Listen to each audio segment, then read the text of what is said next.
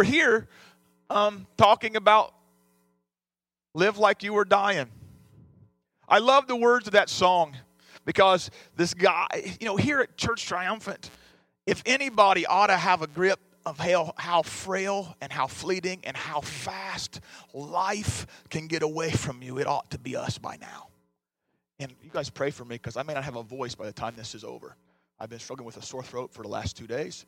And so I didn't think I'd have one by the time I got here, actually, by the time first service was over. So I still have one, so we'll keep trucking, okay? And, life is a precious gift. Life is precious. Unfortunately, we don't treat it as such most of the time. We allow all sorts of other things and stuff to get in the way of really living. We allow things to get in the way. We've conned ourselves into thinking we're going to be here forever. Well, I really don't think that, but you live like that. You live like this is never going to end. You live like it's never going to change. You live like, I'm just going to keep doing what I'm doing. You know what? None of us are guaranteed that ever, ever, ever, ever, ever, ever, ever. And you know what? We've got to start living like every moment, every second, every minute is precious. And God's given it to us for a purpose and for a reason. I read this. I found this quote last night. I was just kind of rehashing, going back over the message this morning, and I found this, and I thought it's appropriate. Listen to these words. Life is not a journey to the grave with the intention of arriving safely in a pretty and well-preserved body, but to rather skid in broadside, thoroughly used up, totally worn out, and loudly proclaim, "Wow, what a ride!" That's how it ought to be. You can clap as much and as often as you like. I don't mind. Now is the time for us to live. And I don't mean just exist. I mean really, really live. You know what? I want to remind you just for a quick second that you don't have any guarantee of tomorrow. You have not the capacity to control whether you will be even able to be back at this church next Sunday morning. You don't have the ability to control whether you can even get to work tomorrow or even make it home today. And I know that sounds scary, and I'm not trying to weird you out. I'm just trying to be real and honest with you. Turn with me to Psalm 39, 4-7. Do you guys have a cheat sheet? Everybody get a cheat sheet? You thought I'd make a cheat sheet so you can follow along with me. Does everybody get one? Because I was away for a few days this week and got a little bit behind on some things, and so we didn't get those in the bulletin, so I want to make sure. Psalm 39, 4-7, listen to this. Lord, make me to know my end, the psalmist writes. And what is the measure of my days, that I may know how frail I am? Indeed, you have made my days as handbreadths. My age is nothing before you. Certainly every man at his best state, is but a vapor. And you'll find this one little word there. It says Salah. It's a Hebrew word, and basically all it means is stop a minute, take a breath, and think about what was just said. So just think about that for a minute. At your best, you are but a vapor. At your best, without Jesus, without Christ, at your best, your life is but a vapor. And he says, surely every man walks about like a shadow. Surely they busy themselves in vain, and they heap up riches, and does not know who will gather them. And verse 7 says, now, Lord, what do I wait for? My hope is in you. My hope is in you. You know, it's awesome that our hope is in God because He is not limited. He is limitless. It's good that our hope is in Him because He is not mortal. He is eternal. It's good that our hope is in Him because where we are bound, He is free. It's good that our hope is in Him because, you know what? We are finite and He is infinite. The word finite means this, having definite or definable limits and having a limited nature or existence. I told the first group, listen, we do these things in premarital counseling called personality profiles. How many of you have ever had a personality profile? Anybody? The one we use here at the church is called the DISC profile. There's 4 major personality profiles. DISC are the letters that denote your particular personality profile. My mouth is getting caught up with my tongue. And the S personality. How many of you have taken the test? How many of you are S's? How many S's are in the building? Okay. How many of you actually took the test? I want to see. How many of you are S's? Okay, usually 64% of the population turn out to be S personalities. Let me explain to you what an S personality is. An S personality is somebody who needs everything to be very secure. They need everything to be kind of everyday, routine-ish. Okay? You get up every morning about the same time. You put your clothes on in the same order. You know what I mean? Like the shirt has to go on first, then the pants, then the socks and the shoes, and you don't deviate from that. And then you go to the bathroom and you go through the same procedure in the bathroom. You brush your teeth, shave, fix the hair, do whatever. And then you have your breakfast. Usually it's the same breakfast every week, every morning, like shredded wheat or oatmeal or something like that. And then you drive the same route to work every day and you don't deviate from that. And then you get home and you go through the same routine after you get home. You have dinner. I got an S personality. One of my daughters is an S personality. And twice in this last week, she's told us this. She said, "But I usually eat at that time, and we won't have a chance to eat. Usually I eat by noon, Dad. It's 12:30. We've not eaten yet." And her S is just, and see, her life can be very defined because she does certain things at certain times in certain ways. It can become very limited, and all of us are like that. Actually, I have a bit of S in me. I'm predominantly an I, which means I'm just like totally people person, party animal. Wherever there's a crowd, I just want to be there. But at times, my S personality kind of creeps up on me. I'm an IS. My S is my I is the dominant. My S is the next thing, and so sometimes I feel really schizophrenic because I's are very, very, very like fly by the seat of your pants. Whatever happens, let's just roll with it. And then my S goes, no, we got to stay with our routine, and I feel very. My uncle sent me this email this last week, and we just laughed and giggled. It was like a whole list of things that were like could be T-shirt, slogans. You know what I mean? They had like little mock T-shirt things on the email, and you went down the thing. And there was a bumper sticker on one of them. Some were bumper stickers. There was a bumper sticker, and it said this. It was a riot. It said, I related so much because I was just like, wow, it feels like me a lot of the time. It says, "I'm schizophrenic, but at least I have each other."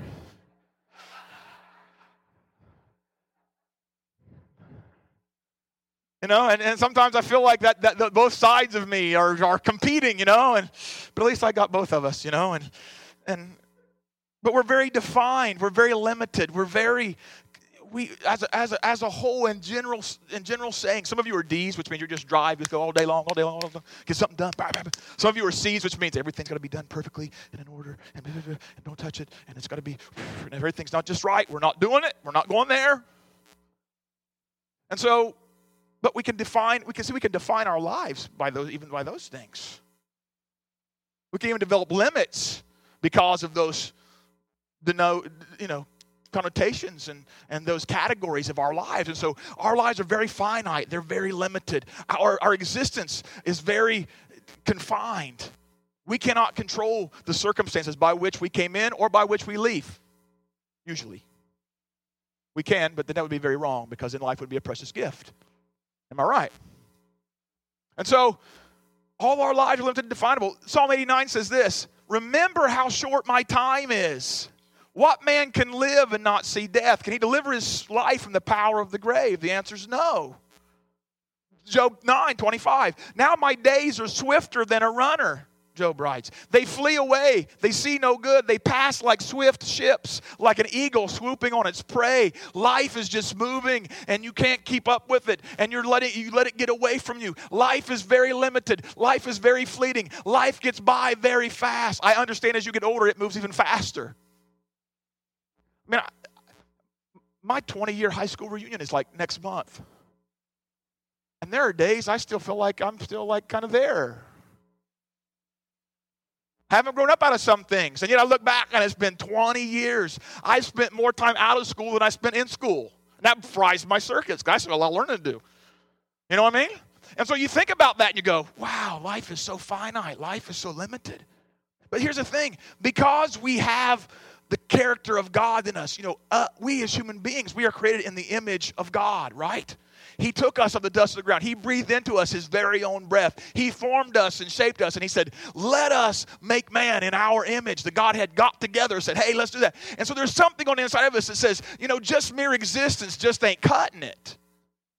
Though we're limited, we have a desire for greater things than just merely existing, merely just living. Some of us, we want more than just existence. We want exhilaration. What are you talking about, Aaron? How many of you have been to like a amusement park this summer? Anybody who's been there? Amusement park, anybody? Water park? How many of you guys have just revved your engine and gone over the speed limit just because you could? There's my point. We don't want existence. We want exhilaration. That's why we ride those big stinking roller coasters. They take us way up in the sky, and we don't know if we're going to make it to the bottom, and yet the blood starts pumping, things start happening. Yeah! My favorite ride at Kings Island is Drop Tower. It used to be called Drop Zone. Everybody rode Drop Zone, Drop Tower? Oh, my goodness. They take you. I am petrified of heights. I am scared. I don't like ladders. Ask Patrick. He's tried to work with me on a couple occasions, and we've done some work together, and he's like, Aaron, just let me do that, please, because I'm just like, I've gone rappelling with Dow, and we've gone down like a 60-foot cliff, and I look at Dow and go, what in the world am I doing up here?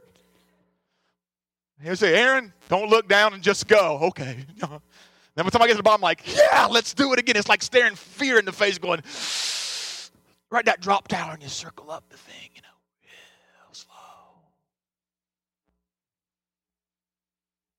Boom, like that, and the bottom drops out. And I get down, I get off, and I go, yeah! I look at my wife like, let's do that again, yeah! I love that. I don't know why, because I hate heights. I hate ladders. But I would do that over and over. You get up there, you're looking down on the Eiffel Tower, on the observation deck of the Eiffel Tower. You're like, oh, that is awesome. We want exhilaration. We want something more than just existing. We desire more than just sufficiency. For those of you who are C personalities, you understand where I'm coming from. Because doing something just sufficient enough to get it done ain't good enough for you. Let's just, you're like, no, it's got to be right. It's got to be perfect. It's got to be, we're going to get all their thing. You want satisfaction out of knowing you've done something, and you've done something well. You've done to the best of your ability. You can get it done. We want more. We want more than just involvement. We want to have an impact. My wife just got an email this week from a girl that used to go to church here. We haven't seen and really talked to much in years. I looked over at my wife. She was sitting on the couch. Tears are streaming down her face. And this girl said, I've been wanting to call you for like 3 years, and I just have never done it. But I want to say thanks because of things you did. My life is different now. And I just realized suddenly God has placed another girl in my life who was just like I was when I was a teenager. And you ministered to me, and my life is different now. And things could have been so much different, but you stepped in, and you had an impact on my life. And my wife is just bawling and bawling. That's what all of us want. We don't want to just kind of halfway be involved in something. We want to do something that's going to make a difference. We want to be a part of something that's going to radically change the life of the people around us. We want something like that. And if we don't, I would even wonder if you're even a Christian, because Jesus said, you are the light of the world. A city on a hill can't be hid. I'm going to lose my voice. Lord, in the name of Jesus, no. You are the salt of the earth.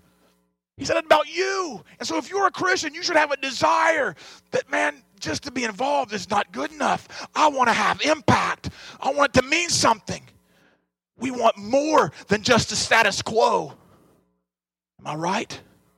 We want something significant to happen in our days, in our times.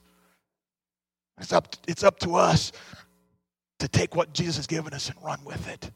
We need to transfer from the blah to bull riding and Rocky Mountain climbing, buddy.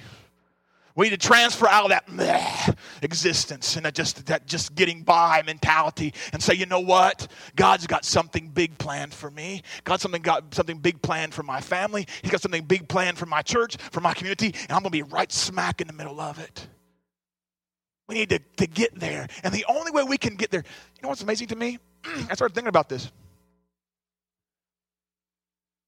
We drove home this week and ended up on the Blue Ridge Parkway. My wife and I took our kids and we ventured off the beaten path, so to speak. We could have just made a beeline home, zoom, hit I-64 and just zoom, got there. But we kind of ventured off the path and up the mountains to the Blue Ridge Parkway. What's amazing to me, we will go do tourist attractions because of the heights of things in the physical realm. We'll go see the mountains. We'll go to the Rocky Mountains. We'll go skiing. We'll go up there and we'll get to see stuff. Dow will go down to this. I rode over that thing this weekend, the New River Gorge. Dow will go down that thing and go 986 feet straight down on a piece of rope. Wow. You know what I mean? And we'll go look for things like that to happen. We'll go try to find stuff like that to bring life. I mean, the view up there was just unbelievable. I'm up on top of those mountains, 3,000 some odd feet straight up in the air and looking down over the valley. It was unbelievable. Look at God's creation. And yet at the same time, what we do as Christians, and spiritually speaking, a mountain stands in front of us. We're like, oh, great, a mountain. Oh, no. And we start looking at them as obstacles instead of opportunities for God to show himself to us. I had somebody walk up to me after the first service and she said this. She said, I was reading a book. There was a quote in there. She said, I just wanted to stand up and scream while you were preaching first service. And I said, what was that? She said, the climb of the mountain may be very difficult, but the view out there is unbelievable. It's time for us to start looking at those things in life that stand like mountains. Let's start doing some Rocky Mountain climbing, people. Let's overcome some things. Let's get over stuff. Let's start looking at those things that are vicious and fearful and mean like a bull and decide we're going to strap on. We're going to grab a hold of the reins. We're going to hang on as long as we possibly can. Let's get out of the blah. Let's get over into the life Jesus has for us. John 10:10 says that Jesus came. He said, the thief does not come except to steal and to kill and to destroy. But Jesus said, I have come that they may have life, that they may have it more abundantly. The New Living Translation says the same thing, that last part of that verse like this. My purpose is to give them rich and satisfying life. The Message reads it like this. I came so they may have real and eternal life, more and better life than they ever dreamed of. Those are Jesus' words. In the Bible Knowledge Commentary, you'll find this. But Christ has come to benefit the sheep. He gives life which is not constricted but overflowing. The thief takes life. Christ gives life to the full. And one of the other commentaries I read, it says this. When you go through the door, you receive life and you are saved. You go in and out. You enjoy abundant life and the rich pastures of the Lord. His sheep enjoys fullness and freedom. Jesus not only gave his life for us, but he gives his life to us right now. Life, scripturally speaking, has a definition. It doesn't. It's not. Whenever you see the word life in Scripture, it's not talking just about mere breathing and walking and getting by. It means this. It's a state of one who's possessed of vitality or who's animate. It is of the absolute fullness of life which belongs to God. It talks of life real and genuine, a life active and vigorous, a life devoted to God. Whenever you see Jesus or the Scriptures talking about the word life, he's not talking about just inhaling and exhaling and a heart pumping. Listen, I want to tell you something. This thing about being finite is just, it's I guess it's real to me again. I mean, Friday night we got home. And as soon as we got home, I realized that the grass needed mowed. So I hurried up and unloaded the car and threw all the luggage in the house and then jumped on the mower and trying to beat the daylight, trying to hang in there and get it done before it gets dark and just have it out of the way. And my wife went in, unpacked everything, put the kids, and stuff away. We did all that kind of stuff. And she did her normal routine, grabbed her little computer thing and jumped on Facebook. How many of you guys are Facebook junkies? We'll pray for you later. It is a ministry. I've actually had 2 opportunities of ministry because of Facebook in the last week or so. And found out things I didn't know otherwise. And we were on there, and one of my cousins posted a thing that one of my other cousins was at the hospital, was dealing with some heart issues, actually suffered some cardiac arrest. And so I go to the hospital, catch up in there. And when I get there, they're doing surgery on my cousin. And he's a cousin by marriage. He's married to my first cousin. And he It turns out a man 51 years old has already had one heart attack, has already fought one bout of cancer, had to be revived 6 times Friday night. 51 years old. His father passed away at the age of 54 from heart disease. And I went in to see him in ICU after the surgery was over. They found out, check this out, he had blockages, 3 blockages on one side, 2 blockages on the other, and he'd just been to see his cardiologist like a week and a half earlier, had a stress test, everything looked fine.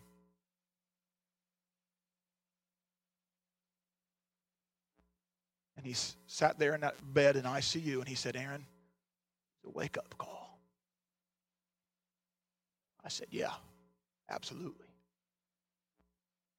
Man, God must have a purpose. He can remember 2 times them using them paddles on him waking up about 3 feet off the table. Got him so hard one time he about bit his tongue in half. Listen, life is fleeting. I've been involved in too many things over these last couple of years that make me really appreciate the preciousness of life. Don't any of you think that you're beyond this. Life is coming. Life is moving. You've got to jump on and roll. God's got a life for you that's not just existing. It's abundant and it's full. It's growing and it's animate and it's vigorous. You know, I was thinking yesterday, we were here at prayer meeting, and our first month prayer meeting, and hadn't really thought about using this passage of Scripture, and it's not even in the notes or anything, but in 2 Kings chapter 7, there's a passage of Scripture where the nation of Israel is under siege. And they're hungry, they're suffering. Death and famine are rampant within the walls of the city. And the Syrians are outside waiting for them. And they're stuck in a predicament where if they go outside the wall, they're dead. If they stay inside the wall, they're dead.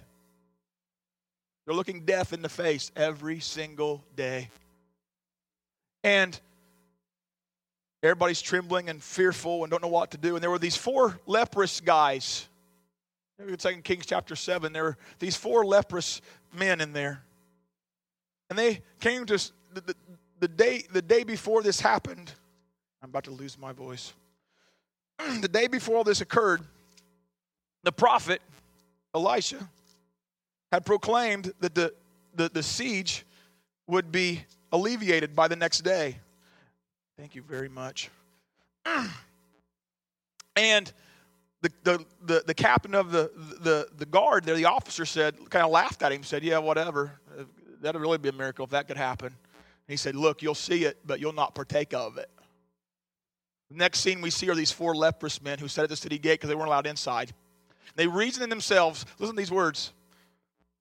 Now there were 4 leprous men at the entrance of the gate, and they said to one another, why are we just sitting here until we die?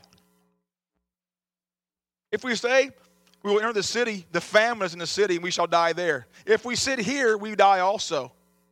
Now therefore, come, let us surrender to the army of the Syrians. If they keep us alive, we shall live. And if they kill us, we shall only die. The funny part about this story is nobody else had any tenacity to do anything. They were just going to sit. They were content to sit in comfort, sort of, inside of the city. Don't want to move. Don't want to create any waves. Don't want to do nothing. They know they're dying. They're just kind of like, okay, whatever. They're just existing, waiting for it to happen. And these 4 leprous men are like, dude, we got to do something. Let's just do something. Let's do anything. I don't care what we do. Let's just do something. And you know what? It would be through their hands the message of God's defeat of the Syrians would come. They go running to the camp of the Syrians. They walk in. There's nobody there. The scriptures say that God set up the armies of the Lord to them. They heard the chariots and they ran. They thought the Israelites had hired the Hittites to come fight for them. And they ran and they left camp and they got out of there. And all of a sudden these 4 leprous guys who were about to die, just like the rest of Israel, are sitting eating and drinking and pulling in the spoil, the silver and the gold. And all of a sudden it dawns on them, maybe we ought to tell somebody about this. And they run back to town, and they tell them what has happened. And the king, and nobody believes them. Surely this is a trap, whatever. And they send 5 spies back. And the 5 spies go in and say, no, it's for real. We've seen their clothing on the roadway. They have jetted. They're out of here. And the people of Israel are delivered. And they would have never known had not these 4 leprous guys decided, you know what, we're not just going to sit here and die. We may die in the process, but we're going to at least be doing something. We're not just going to sit and wait for it to happen. It would do us a lot of good as Christians to look around at the life around us and go, you know what? It looks bad. It looks really bad, but we're not just going to sit and wait for something to happen. We're going to get up. We're going to be about our Father's business. And if we die, we die. But at least we die doing something. Like Shadrach, Meshach, and Abednego. It could be that God may save us. But even if he doesn't, yet shall we still serve him. God's looking for somebody just to do something that's right, something that's powerful. He's looking for somebody to stand up and go, you know what? I'm going to live the life God has always planned for me. The Bible says he's known me before the foundation of the world. If that's true, he must have a purpose. I'm going to find it. I'm going to follow it through. How to get out of that blase life and come to Christ. He's the only way. He's the door. The only way you can experience that kind of life, the only way you can live up to your fullest potential is to come to Christ. That's it. The only way you can experience life to the fullest and satisfying. My wife and I were talking the other night, just thinking about like Michael Jackson. You know, they finally buried the guy. No, and they were talking about how messed up his life was. The guy had every stinking thing in the world, but he had no peace. He had no joy. He died because for years and years and years, his stuff had so ate him up, he could not sleep. And he was on such heavy pain medication just to sleep, such anesthesia and stuff just to help him sleep, that they finally just overdid it. Had to hire a doctor who lived with him all the time to administer the drugs to keep him. Listen, that's not life, people. He may have everything, but devoid of Christ, it's nothing. Do you get that? And you may have nothing, but if you got Christ, you have everything. And he's got life for you. He's got life available to you. He's got abundance that's ready for you. Maybe not in material things, but in spiritual and emotional and relational things, absolutely. And he will meet all of your need. You know what? Abundance in the kingdom of God is, success in the kingdom of God, is God taking care of you to the point you can help take care of somebody else. That's the bottom line. God gives you to give. That's it. So if you have enough, you can live on it and disperse on somebody else, you're successful in the kingdom of God. I realize that's not the thing of success in the world. You got to heap up and get riches and do all sorts of things and have the best car and the best thing and the best all that. But listen, it's not about all that. That stuff will just eat you up just as much as anything else. Time is a tool for us to bring life. Did you know that? It helps us measure things. It's not meant to confine us. It's meant to help us understand where we are and what we're doing. Time is a commodity given to us for the purpose of measuring both the duration and the value of our lives. Ephesians 5:16 says this, redeem the time because the days are evil. That's a New King James Version. New American Standard Version puts it like this, making the most of your time because the days are evil. Message puts it like this, make the most of every chance you get. These are desperate times. Making the most. Jamison Fawcett Brown's commentary puts it like this, watch the time and make it your own so as to control it. As merchants, look out for opportunities and accurately choose the best goods. Listen to this, serve not the time, but control it. Command it, and it shall do what you approve. Those are strong words. In Matthew Henry's commentary, he says, it means buying the opportunity. It's a metaphor taken from merchants and traders who diligently observe and improve the seasons for merchandise and trade. It is a great part of Christian wisdom to redeem the time. Good Christians must be good husbands of their time. Take care to improve it, to do the best of purposes, by watching against temptations, by doing good while it is in the power of their hands, by filling it up with proper employment. You control the time by being active about your Father's business. It should be said about all of us what Jesus said when his mother and father, his physical mother and father came looking for him. His natural mother and his stepdad, I guess, Joseph, came looking for him and they said, what have you been doing? He said, didn't you know I would be about my Father's business? What? Didn't you know what I'd be about doing? Listen, it should be obvious to all of us what we ought to be about doing. When somebody asks us, we should be able to say, you know what? I'm doing what God tells me to do. I'm being what God called me to be. I'm living life the way God wants me to live it.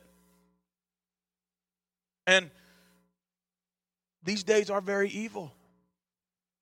These days are not where we can just sit and be passive. The days that we live in will require us to step up and be heard. How far does that slide before we step up?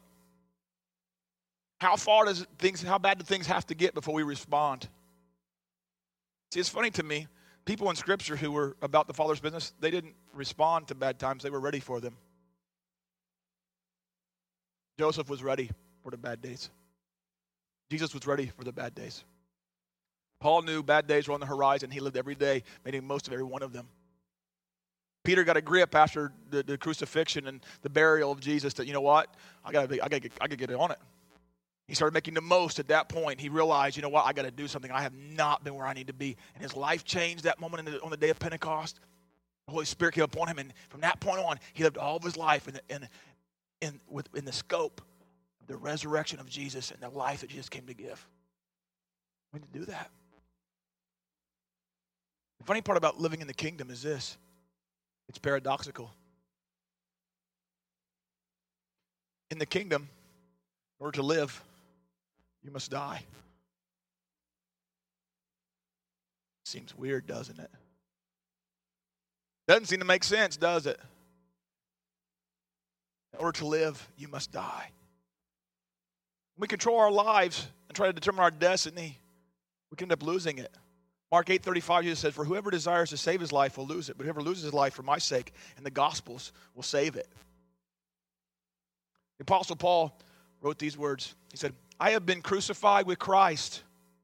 It's no longer I who live, but Christ lives in me. And the life," the same word, the same life Jesus was talking about in John 10, "and the life that I now live, the life abundant and full, the life animated and vigorous, the life full of blessing." This seems very funny because this guy who wrote these words suffered imprisonment. He got beat up. He got all this. And he's talking about life being full and adventurous. He ended up paying the ultimate price to serve Jesus. He says, "In the life that I now live, I live in the flesh. I live by faith in the Son of God who loved me and gave himself for me." You know what? We're just at the beginning of this journey. Talk about how short life is. Life is short. We got to make the most of every opportunity. This week, we said life is short. Live fully. It's time for us to stop seeing obstacles and start seeing opportunities. It's time for us to start thinking about how big and how bad our problems are and think about how great and how awesome our God is. It's time for us, It's time for us to figuratively take our life by the horns and say, you know what? We're going to ride this bull. I was talking to Todd Jones about the Financial Peace University class yesterday after prayer meeting. How many of you guys were there Wednesday night? Todd told me it was rough. How many would say it was difficult? Was it difficult for Wednesday night for you? How many, just be honest, to say it was difficult? Rough to look at what you look at. Todd had the impression it was really, people were like, wow. Talk about budgeting. Can I tell you something? Todd told me that he asked everybody in the church that night to write down all the debt they possessed except for their mortgage payment, their house payment. We have about, I don't know, we have about 40 families, 40 different households, I'll call it, who bought the kits and are participating in Financial Peace University. A couple people have taken it before and are retaking it. Of those 40 households, guess how much debt existed within those accumulatively? $1.4 million of debt.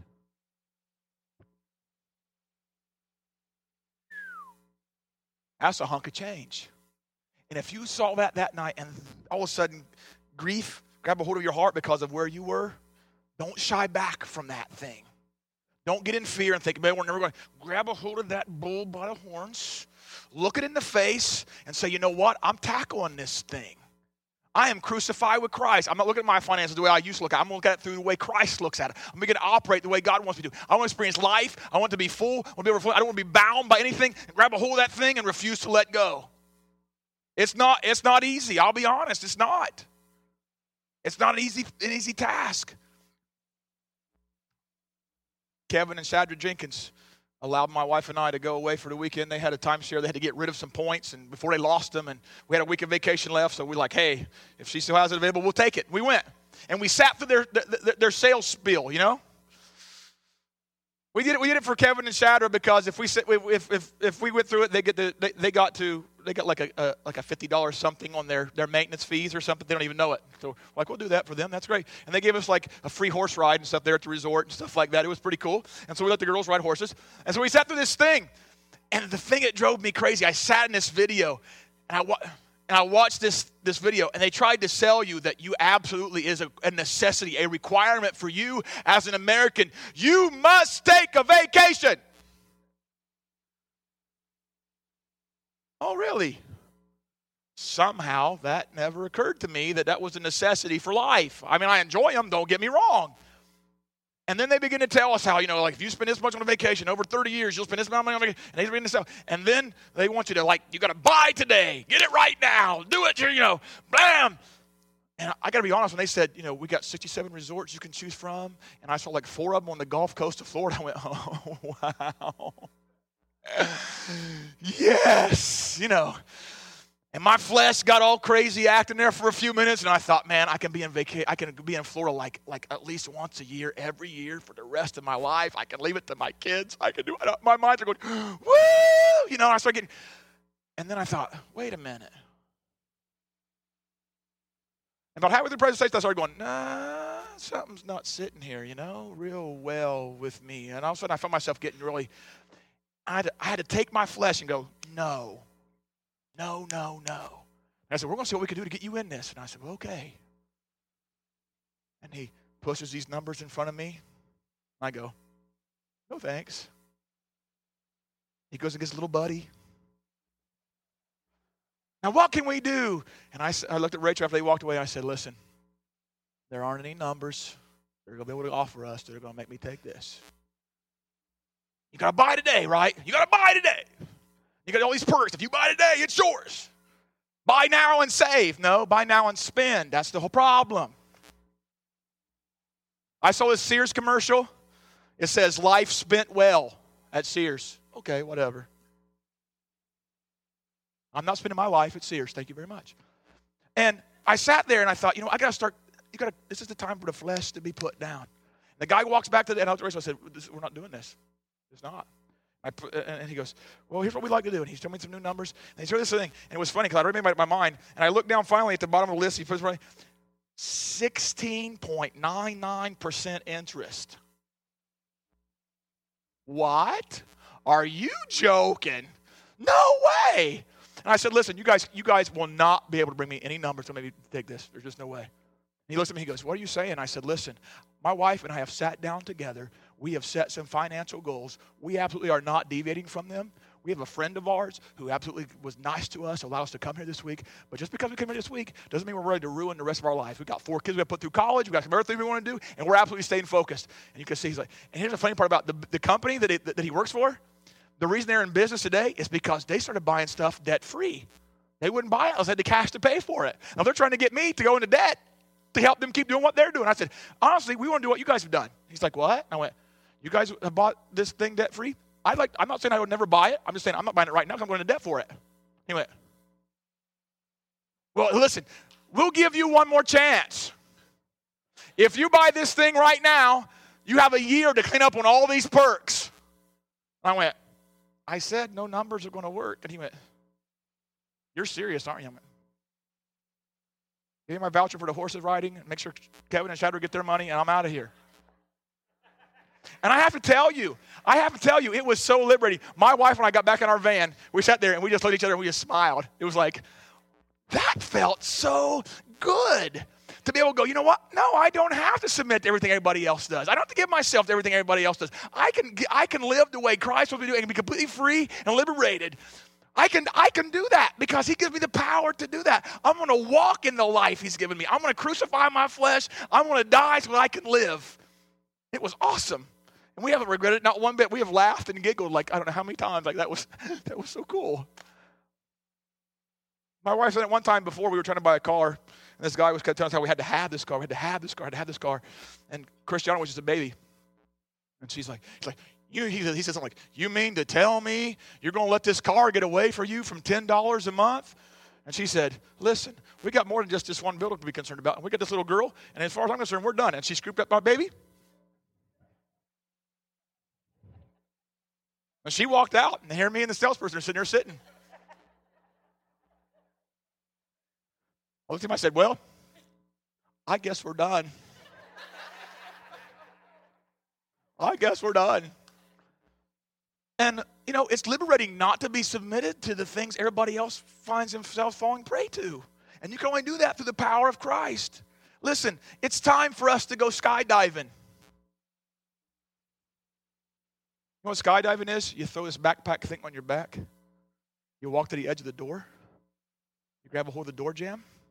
You stand there and you look over the edge. You go, I don't know what's waiting. There's me, 12,000 feet of air and solid ground.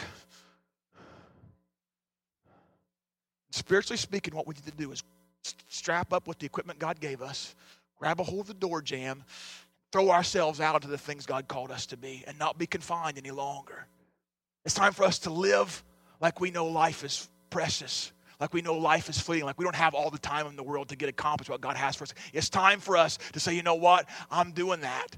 I'm living fully, not according to what the world says living fully is. I'm living fully according to what God says is living fully. I'm going to do what God said for me to do. I'm going to put everything else aside. It's time for us. Here's the thing. You don't take back this thing called time. You can't get it back, but you give it back. You give back your life, and Jesus reciprocates things back to you that have been lost, that have been destroyed, that have been delayed, that have been sidetracked, whatever. You give it back. It's time for us to give Christ control of all sorts of things in our lives. Maybe for some of you, it's your career and your vocation. Maybe today you're like, man, this is just not, whatever's going on is just not satisfying. And you've said on the verge of, man, should I go back to school? Should I do this? Should I do that? Man, here's what I'm telling you. If God says yes, the answer is yes. The ground may not be solid, but outside of the boat is where Jesus is walking. Grab a hold of the door jamb and fling yourself out in there. Maybe some of you, it's your finances. Maybe other things have controlled you and your finances. And today's the day, you say, you know what? I'm grabbing a hold of the door jamb. I'm going to do things the way God's called me to do. I'm going to live the way God's called me to live. I'm not going to be submitted to that anymore. That deadness, that have-to-have syndrome, that all that kind of thing. I'm just doing that. Maybe for some of you today, it's your hopes and dreams. Maybe some things have dashed your dreams. Maybe some things have dashed your destiny. And you think, man, I don't even know what I'm doing, where I'm going. Today, you grab a hold of the door jamb of life and sling yourself through and say, Jesus, I'm going where you want me to go. I'm giving you back control. I can't control it anyway, really. It's all yours. Maybe for some of you today, it's your children. Maybe your children have just got completely you're like, I don't even know where they are and what they're doing. I don't know what's happening, and I can't do anything about it. And you've been worried and fearful, and you say, Jesus, I'm giving them back to you.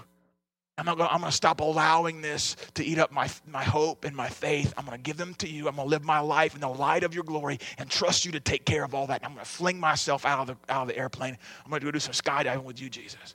Maybe some of you today, there's maybe some physical conditions and circumstances and healing like you just can't. There's things you can't handle anymore. You've tried to do everything you know to do. You're like a lady of the issue of blood. You've spent all your money. You've gone to every doctor. You've done all that stuff. And it's just time to go, you know what, Jesus? My life is yours. I'm giving it to you. You got this. I know you have it. I'm going to let you walk it out, but you take care of it. I'm going to be right there beside of you, Father. Time for us to realize, you know what? Life is short, so we've got to live fully. Life is short. Next week, we're going to talk about loving completely. And life is short, so we got to be looking eternally. Those will be our next 2 weeks. But right now, we're going to talk about living fully. Maybe there's been something in your life that's just hampered your freedom, your ability, your liberty. And maybe you said, I'm living, I'm breathing, but it's not very full, and it's not very satisfying, and it's not very, maybe sufficient, but it's not significant. I mean, I'm kind of involved in life. I'm doing things, but it's really not having any impact. I've lost the exhilaration of walking with Jesus, or maybe I've never had it. Listen, God has more plans for you than you have for yourself. He's got more things planned for you than you ever dreamed of.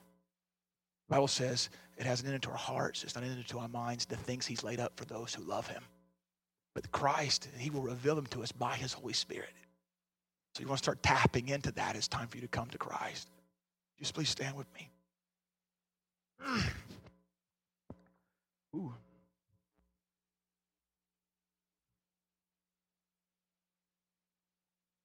I want you to do something I normally don't do, but I just feel kind of led the Lord to do that. I want you to close your eyes for a minute. And if you'd say, you know what? Father, I'm going to just keep my head kind of down too. My life, I've not been living life as if I realize it could be gone tomorrow. I've not treated it as valuable. I've not treated it as precious. Jesus, I don't even know you, and I realize I can't even have the life that you've planned for me if I don't have you. I can't live life fully unless I have you. If you'd embrace the person of Christ today, he'd embrace you.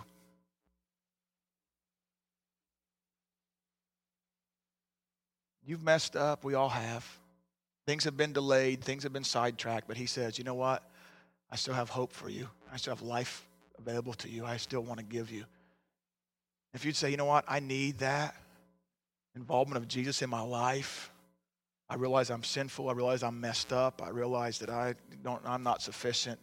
I am very limited, but Jesus, you're not. Your grace is bigger than all my sin. Your love is bigger than all my trash. Your heart is bigger than all my stuff. Lord Jesus, I want to embrace you today. I want to live that life that Aaron's been talking about. Just respond to him by raising your hand.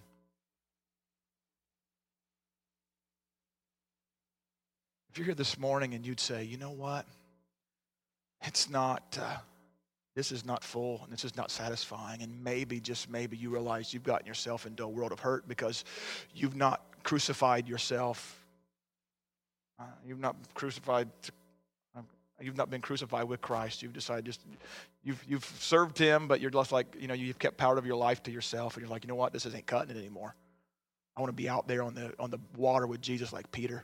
I want to stand before the giants like David and not be worried about my life. I want to stand in front of that fiery furnace like Shadrach, Meshach, and Abednego. And Lord, I need to tap into that fullness and to be bold about what you've planned for me, what you've got for me. Father, you see these hands around this building. And Lord, my heart, Jesus, is that you would reach them where they are. God, some of them have deep and difficult trials they've got to overcome. Lord Jesus, Father, if you touch a life is forever changed. Lord, if you do work, God, it's complete and it's fulfilling and it's satisfying. Lord, your word tells us what we entrust to you, you'll be faithful to take care of until the day of your appearing. And so, Jesus, right here, right now, God, we have people's lives who want to say, you know what, Lord, take me, use me. I don't want to ride into heaven safe and well preserved. I want to ride into heaven skidding in broadside, well used and worn out, and say, wow, what a ride. Lord Jesus, meet your people here. Holy Spirit of God, where they've got dry and weary and tired, Lord, I pray that this morning in this place, you would breathe into them fresh and new the breath of life that you breathed into man in Genesis chapter 1. And Lord Jesus, let them experience the life that you intend for them. Lord, I pray, Jesus, they would be willing to take on the bull and ride it and hang on for all they're worth, Jesus. I pray, God, they'd stop seeing mountains, God, as obstacles and begin to see them as opportunities for you to show your greatness in their life. That, God, they'll stand on top of the mountain and catch the view and see things more clearly because, God, you've walked them through that. Lord, I pray, Jesus, that today they grab a hold of the side of the doors and say, Lord, I'm flinging myself out into the air. Please catch me, Jesus, and help me to walk in your ways and to know your truth. Lord, I pray, Father, that today many of them, Jesus, would know your calling.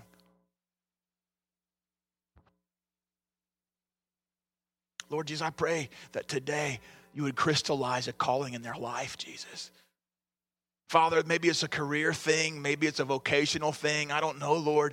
But Jesus, suddenly I just felt your Spirit say yes. Lord, those who are teetering on whether to serve you completely or to stay where they are, Lord, I pray that teetering would end and they'd hear your voice and they'd respond to you, Jesus, and they'd walk in your path. Lord Jesus, you have called us to not just exist, you've called us to live. And Lord, I pray, Jesus, that would happen all over this place. Father, when the disciples were in their most difficult time, you appeared to them in a room, then you breathed on them and said, receive the Holy Spirit. And from that point on, God, their lives were never the same.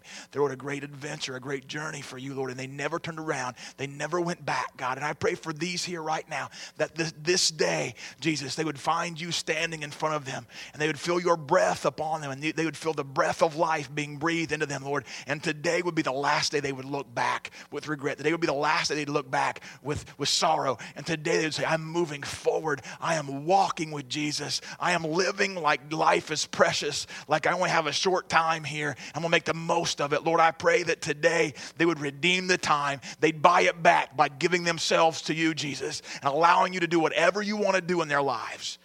Jesus, you are gracious and powerful. You are strong and sufficient, Jesus. We bless you and we honor you and we give you praise and we give you thanksgiving, because your life is satisfying, Lord. Your life in us is fulfilling, Lord. Your life through us, Jesus, will lead us on a journey that will be amazing and powerful and exhilarating, Jesus.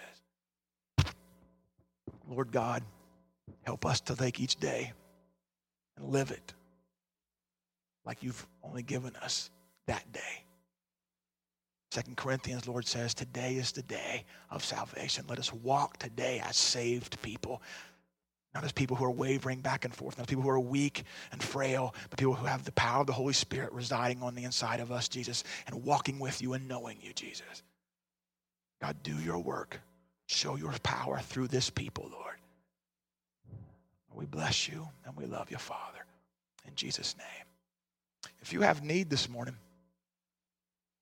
Brian and